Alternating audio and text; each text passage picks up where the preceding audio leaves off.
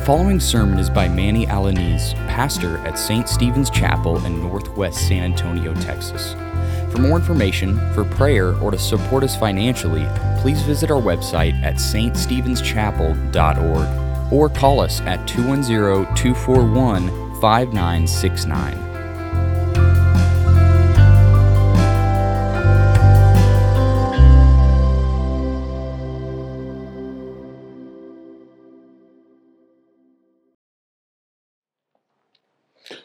Jesus said, "Follow me, and I will make you fishers of men and women." Let us prepare our hearts to hear God's truth through the preaching of His word, which begins with prayer. Let us pray together. O Lord, O most gracious one, you have declared that your kingdom is among us, within our midst. Open our eyes to see it, our ears to hear it, our hearts to behold it, our hands to serve it. We pray all this in Christ Jesus' name. Amen. Please be seated.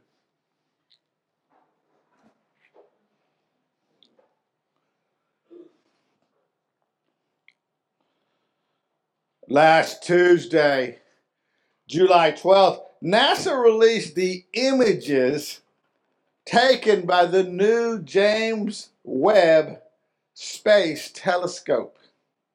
It's the largest and most powerful space observatory that has ever been launched.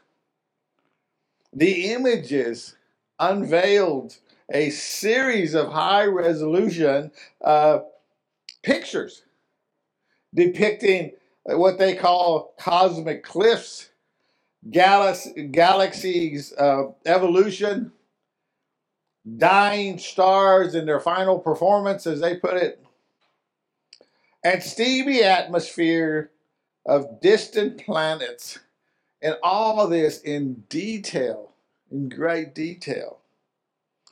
NASA's administrator, a man named Bill Nelson, describes the significance of this ongoing work. He says this, he says, put simply, Webb will give humanity a new view of space and fundamentally alter our understanding of the universe.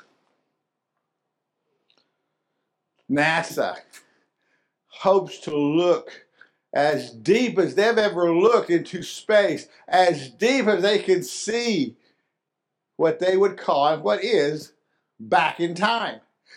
Because when they look at the distant stars, they're looking back in time. Why? Well, because the light of those stars, as you well know, takes a while because of the vastness of the universe, the distance between even galaxies. The light from those stars takes, in some cases, millions and millions and millions of years to get to Earth. In fact, when we see a star, or what we say that's the star today, that star may not be around anymore, because it takes so long for light to travel. Even at the speed of light, it takes millions and millions of years. So what are they doing when they're looking at the stars? They're looking deep into space. They're looking back in time. And what they're hoping to see is where it all began. They want to see where it all started. This is what science says. They're hoping to look back some 13.8 billion years back in the past to see what they call the Big Bang. And I would agree, there was probably a Big Bang when God spoke the universe.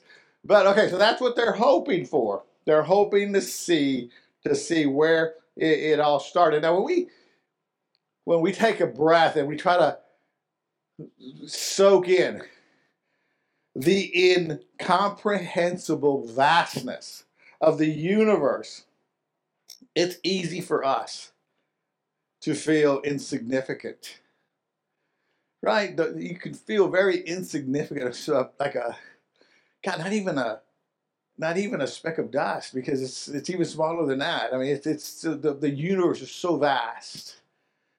It's just so grand. But it's incredible to think what the science books tell us and the humanists tell us, that all this happened as a part of chance. It all happened by accident. That's what they're telling us, and that's what they want to tell us. But we know better. We know that it stands written in Scripture that all this, the creation of the universe, was an intentional act by God Himself, the Almighty Himself. And He created the universe out of nothing,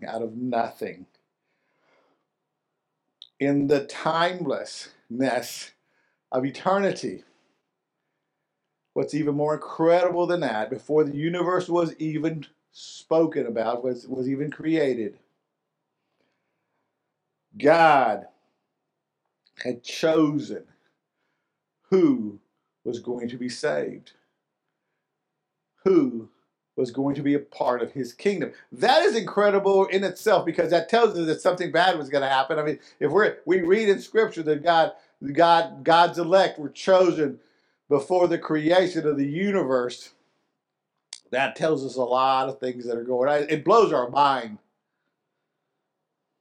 It is Scripture tells us who is going to be a part of His kingdom. Now, theologians refer to this, and the Bible refers to this, as predestination. Predestination. We're not going to get into that, but it is out of the Bible, and it is saying that God is aware of who He is going to predestine, before He created the universe, who He would predestine to be saved. We can rejoice because Christ, the creator of the universe, has called out to His people. Well, the gospel call goes out to the universe, but Christ Himself calls out to each of those who are going to be saved. Incredibly, He calls out to you and me and us. And then, on top of that, what makes this even more spectacular is that He, not only does He call out to you personally, and you respond, He uses you to spread the message of the call, the message of the gospel, to bring others to Him. By this, we know that our lives have an ultimate significance because we're chosen of the Lord. We have an ultimate significance as a Christian. We are disciples of Christ, called by the power of the Holy Spirit to draw men and women out of darkness into the light of Christ. What does that mean? Well, it means that you, as a true believer, are basically a disciple. You are a disciple, a student, a learner, being taught by Christ. And as a disciple, you are called to follow Christ, not to lead Him, not to say, I know enough, I can do this without you, but to always follow Him, because He will lead us. He will lead us, and we will learn and grow. And as we learn how to become fishers of men and women. Basically, we are learning how to become fishers of souls, the souls of men and women. Now, that's something that we don't think about a lot.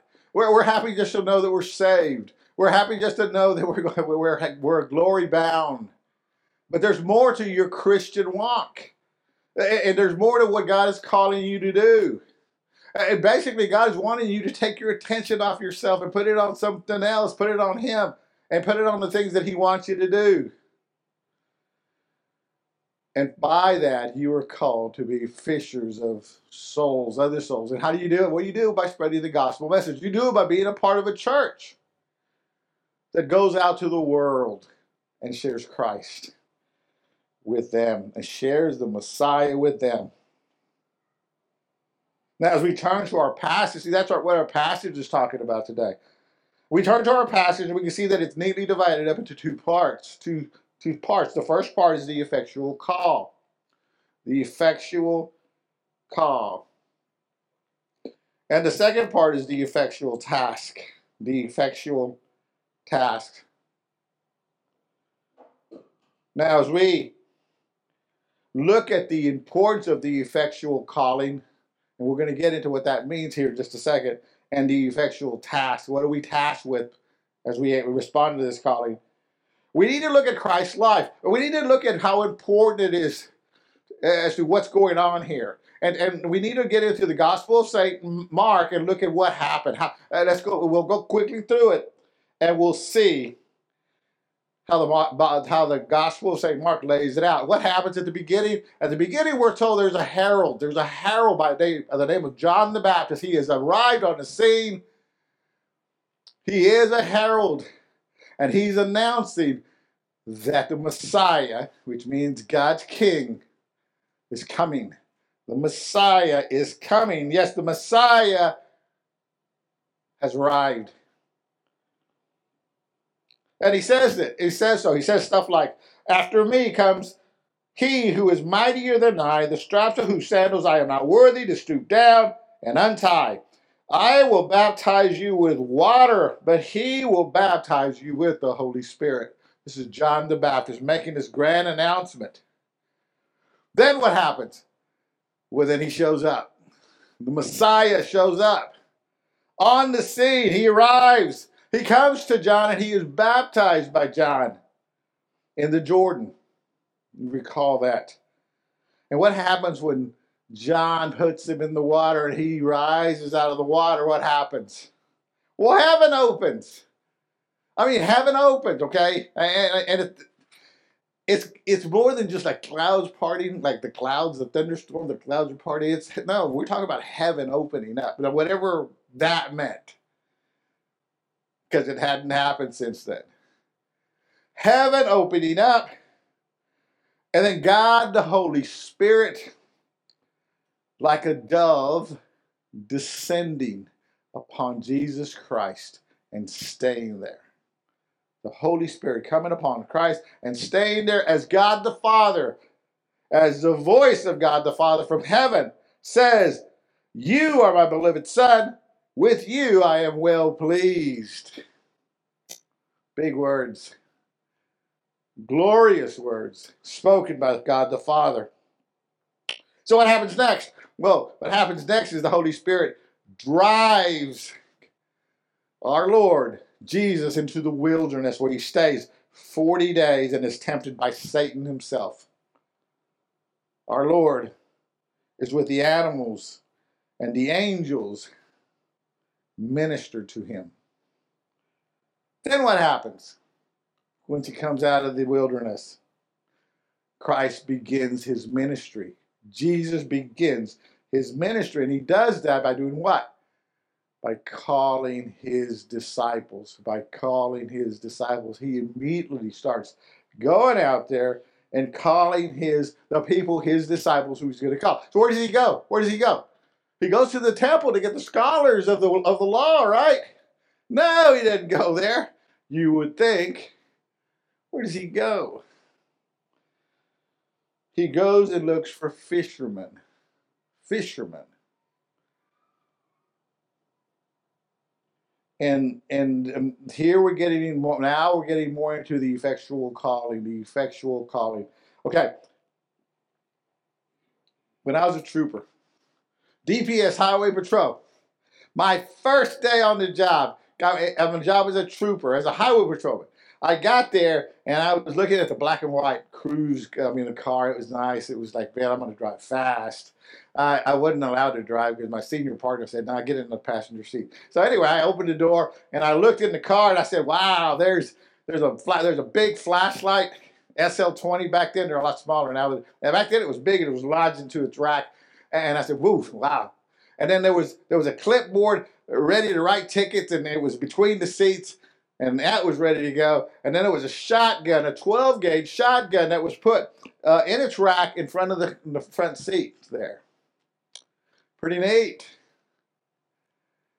But what overwhelmed me was this thing right in the middle. This thing called a radio, a police radio. And from this police radio, the radio was blaring with the chatter of a bunch of voices coming out of it. It was like a mammoth collaboration of nonsensical noise coming out of that radio. I couldn't make any sense out of it. And then my partner goes, "Listen for your number to be called." I go, "How's that possible? It's chaos. That's impossible. How are you going to do that?" I mean, blaring, noise, chaos. He says, "That's easy.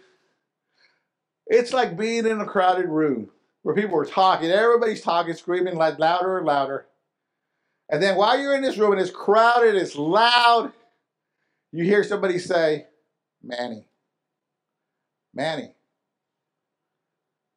You'll hear it. You'll hear a familiar voice, a voice calling out to you personally, calling out to you." That's what he told me. 2152, that was my number. Sure enough, when the dispatcher got there, she said, 2152, man, what do I do now? But see, that's a personal call.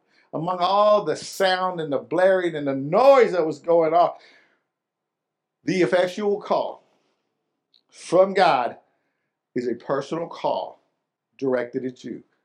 Directed at you. A personal call directed at you. It is a calling from the Lord for salvation's sake that is irresistible. It is irresistible. As much as we want to think otherwise, as much as people will tell you otherwise, it is irresistible. It is grace. That's why it's irresistible. It is the grace of the Almighty coming upon you personally. It penetrates the chaos that's going on in your life. Manny. Manny. Put your name there. You hear it. Penetrating the chaos that's going on in your life. The call of Christ, the effectual calling, can be perhaps better described as God sovereignly drawing you toward Him. So God sovereignly drawing you toward Him. The call is so overwhelming that it overcomes the sinner, that would be us, our natural inclination to rebel and resist. It overcomes that. It's calling you to Him. He's calling you to Him. The Apostle Paul in Philippians 2:13 refers to the effectual calling when he writes, "It is God who works in you to will and to act in order to fulfill His good pleasure." It pleases God. Can you imagine? You want to know what pleases God? Yeah, I want to know. Calling you and getting you to respond to Him. An irresistible response pleases God, according to Paul. In John chapter 6, verse 44, the necessity of the effectual calling is emphasized by Jesus Christ Himself when He says, "No one can come to me unless the Father who sent me draws him to me."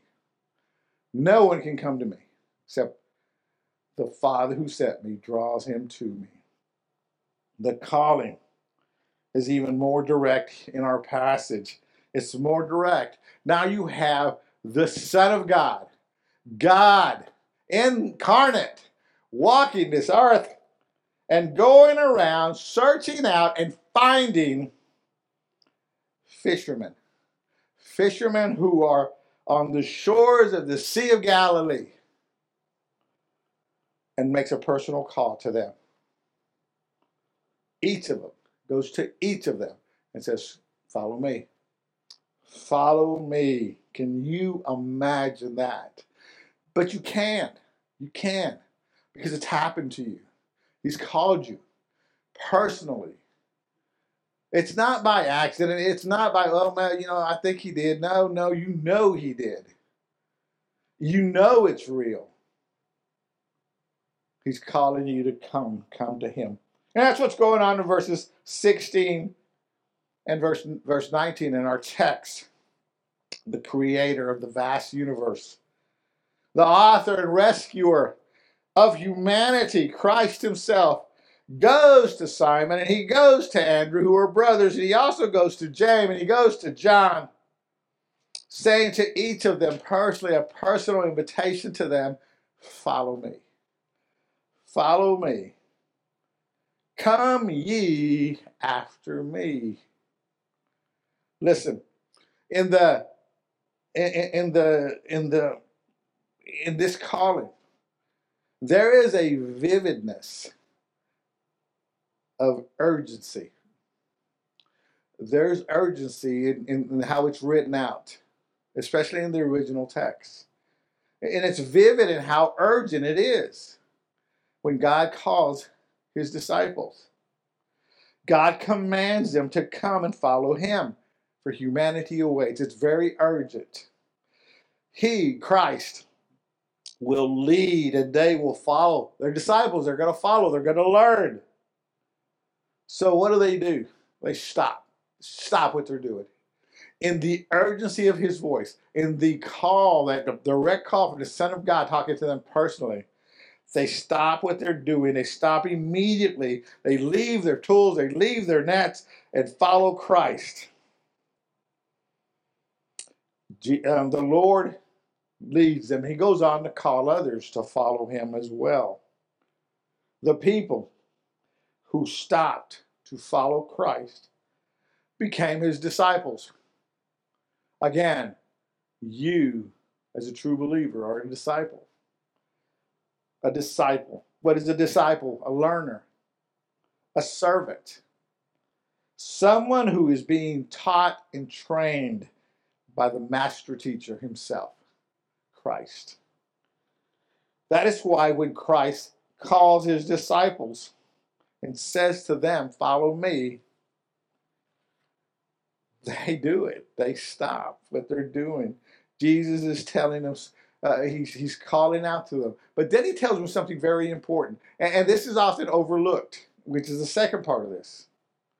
It's extremely important and often overlooked, because they think Jesus is making a play on words. Jesus says, follow me, and I will make you what? Fishers of men.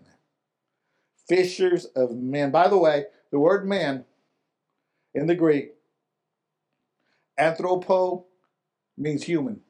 And I will make you fishers of humans, or human beings. Okay? So when I say men and women, it is. Okay, so he says, follow me, and I will make you become fishers of men and women. Okay?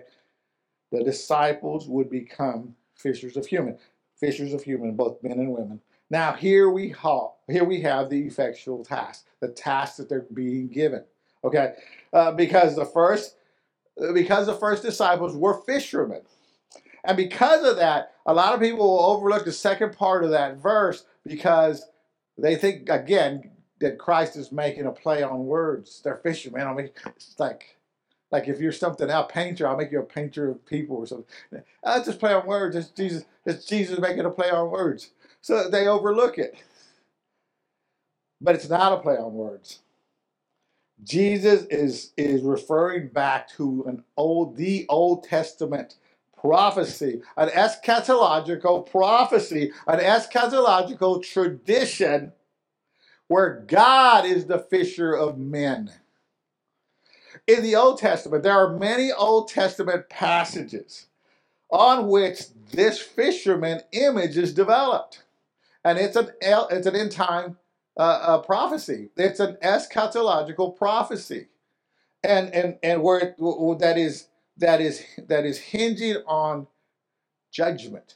Judgment is at hand. It's like judgment's at hand. Come follow me. Judgment is at hand. It's like him saying that. It is about fishermen. And in the Old Testament, there's an ominous, it's like a distinctly ominous threat going on here. They're being threatened. And it's coming out loud and clear. And that is what Jesus is referring to. He's referring to the Old Testament. Old Testament passages that come from like Jeremiah chapter 16, verse 6, where it says, Behold, I am sending for many fishermen, declares the Lord, and they shall catch them. Then he goes on. There's another passage in Ezekiel, or a verse in Ezekiel 29, verse 4, where it says, I will put hooks in your jaws, and make the fish of your stream stick to your scales, and I will draw you up out of the midst of the streams, and all the fish of your streams that stick to the scales. And then in Amos chapter 4, verse 2, it says, The Lord God has sworn by his holiness that, behold, the days are coming upon you when they shall take you away with hooks, even the last of you with fish hooks. So now we know it's not a play on words. It is now Jesus saying, this is prophecy. This is an end time prophecy, and it's a prophecy about judgment. Judgment is coming. The fishing metaphor is eschatological. God is coming, and he's bringing judgment with him. Now, he's bringing judgment. Is that good or bad? Well, for us, it's bad. That's why there's an urgency. Because God is coming, and he's going to judge you. Going to judge you. We're not going to do very good in this judgment. We're not going to do very well. And that's why the Messiah has showed up. That's why the Messiah has showed up. To give us grace, to save us, to rescue us. So there's a sense of urgency, and that's what he's talking about when he talks about fish. That's why he's God the fisherman. And he says this about the fishermen. A sense of urgency in Christ's calling is the reason why the disciples say, hey, I'm in. I'm following you. And they do it immediately, in haste, immediately. You see, these fishers of men are being summoned by God, by Christ, to be fishers of souls of men and women.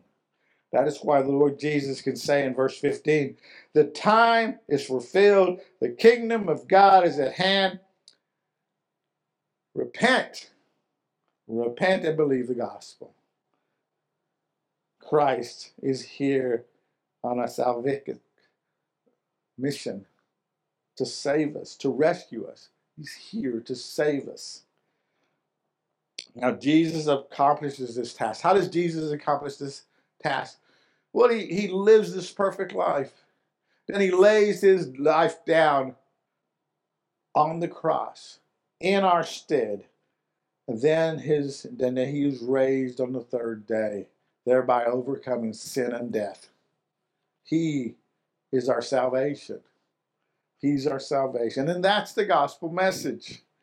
The message of salvation, that salvation comes only where? Through faith in Jesus Christ our Lord. The Lord uses his disciples to spread this message, to spread the message of the gospel to the entire world. For they are like us. They were his disciples. They were fishers of souls. And God, and him knowing, and his knowledge, and him knowing everything, and him wanting to do it the way he wants to do, which is perfect, uses his disciples to spread that message, to be fishers of souls. That's why he uses you. that goes back to us. It comes right back to us thinking, oh, we're just satisfied with going to worship every week, which is wonderful. It's wonderful that you're doing that. And you're studying scripture and you're praying and you have a relationship with God. And he's saying, okay, look, you got to go out there. You got a task to spread the gospel. That's why it says, not just in Romans, but in Isaiah, how beautiful upon the mountains are the feet of him and her who bring the good news. So look, when we're here at a passage, and we've talked about what we're going through on these Sundays, these are evangelistic type sermons. But you've answered the call. But now I'm telling you that it's more than just answering the call. You have a task at hand to join.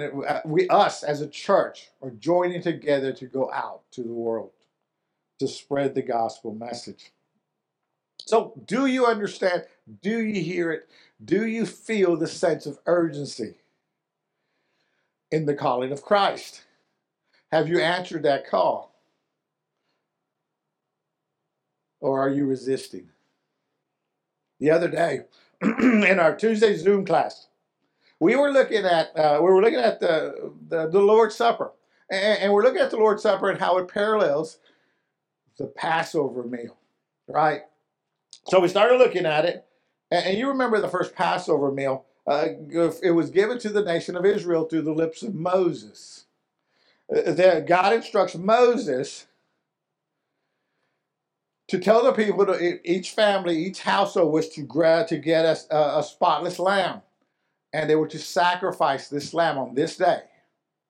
On the day before they leave, the big Exodus, right? Excuse me, they were to sacrifice the spotless lamb. They were to dress a certain way. They were to prepare this lamb a certain way. They were to roast this lamb.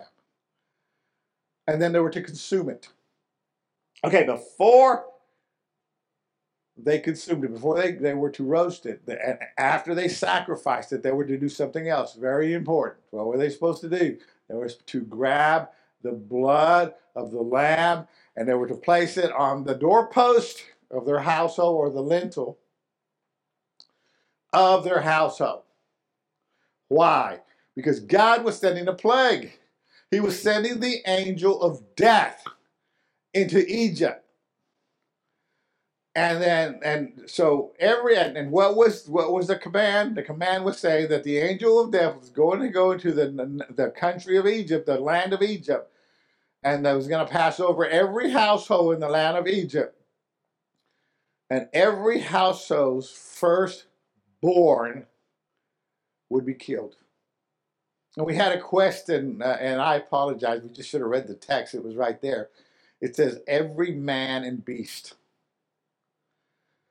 By man, it's man and woman. It is in the neuter. It's basically every human, every firstborn human and beast. That would be a cattle. That would be livestock. That would be domestic or wild livestock. It didn't matter. Would die.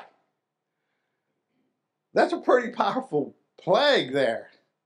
Now, what if someone in their arrogance said, hey, look, I'm a part of I'm Jewish, I'm a part of the nation, in my pedigree, I'm okay, I'm not going to do something barbaric like that. It doesn't make any sense. I'm not going to go kill a lamb and do all this stuff. I'm not going to obey God. I'm okay, I'm in. Now, what if a Jewish person, a part of the nation, would have done that? What if a person said that? What if a family said, I'm not going to do that? What would happen to them? What do you think happened to them? What do you think happened to them? They died. Firstborn died. God's not discriminating. I mean, when he's killing cattle, you're going to arrogant say, I'm not going to do that. So isn't that what goes on today? When we decide we're not going to be obedient to God, to Christ, and his word. And in our arrogance say, we're not going to do that. I'm not going to believe in Jesus. That's nonsense. I'm just going to do it my way. I mean, golly, pray for you. But you're going to die eternally. And that's what we were looking at the other day. We were looking at that on our Tuesday Bible study. And with the reason I bring it up today is because that's the calling that you've received, that you are called to respond to. If you want to do it your way, you're going to resist it. You're not going to respond to it. You're going to do it your way, and you're going to die. But why? Why would somebody resist the calling? Resist something so wonderful? Well, is it because there might be fear? Fear involved? Fear of what? Fear of the what? Fear of the unknown? Right? It is unknown. When you give your life to Christ, that means you're submitting. That means you don't know what's going to happen because you are so used to living in sin and being a sinner and doing things by the world's way of sinning, and now you're called to follow Christ. There could be a fear there, and you may not want to give it up. And that could be the other fear, the fear of submitting, not knowing what God's going to make you do. That's right. That's right. I don't want to do that. I'll do something of some of what you say, Lord, but I'm not going to do that. Or I'm not going to give up this. I'm going to hold on to this sin because it's okay. It's okay, not hurting anybody. That's how we approach it, and that's why we don't respond. But that's a no response. That means no in God's eyes. That means that you're not going to be passed over. You're going to be judged. That's the Passover, right? That the angel of death passes over you, and the grace of God is upon you through the blood of the Lamb of God who takes away the sins of the world. And if you resist him, he will judge you. If you receive him, judgment passes over you. And you, in sharing the gospel message, that's the gospel message. You share that wonderful message with others, and you become fishers of souls as you were called to do. As Christians, we are disciples of Christ, called by the power of the Holy Spirit to draw men and women out of darkness into the light of Christ. Let us pray. Oh, gracious Father, we certainly rejoice in your love. You've been listening to Manny Alaniz, pastor at St. Stephen's Chapel. For more information about our church, visit our website at ststephenschapel.org or call us at 210-241-5969. Please join us prayerfully and financially as we seek to glorify God by preaching His Word and spreading the gospel of grace in boldness and selflessness.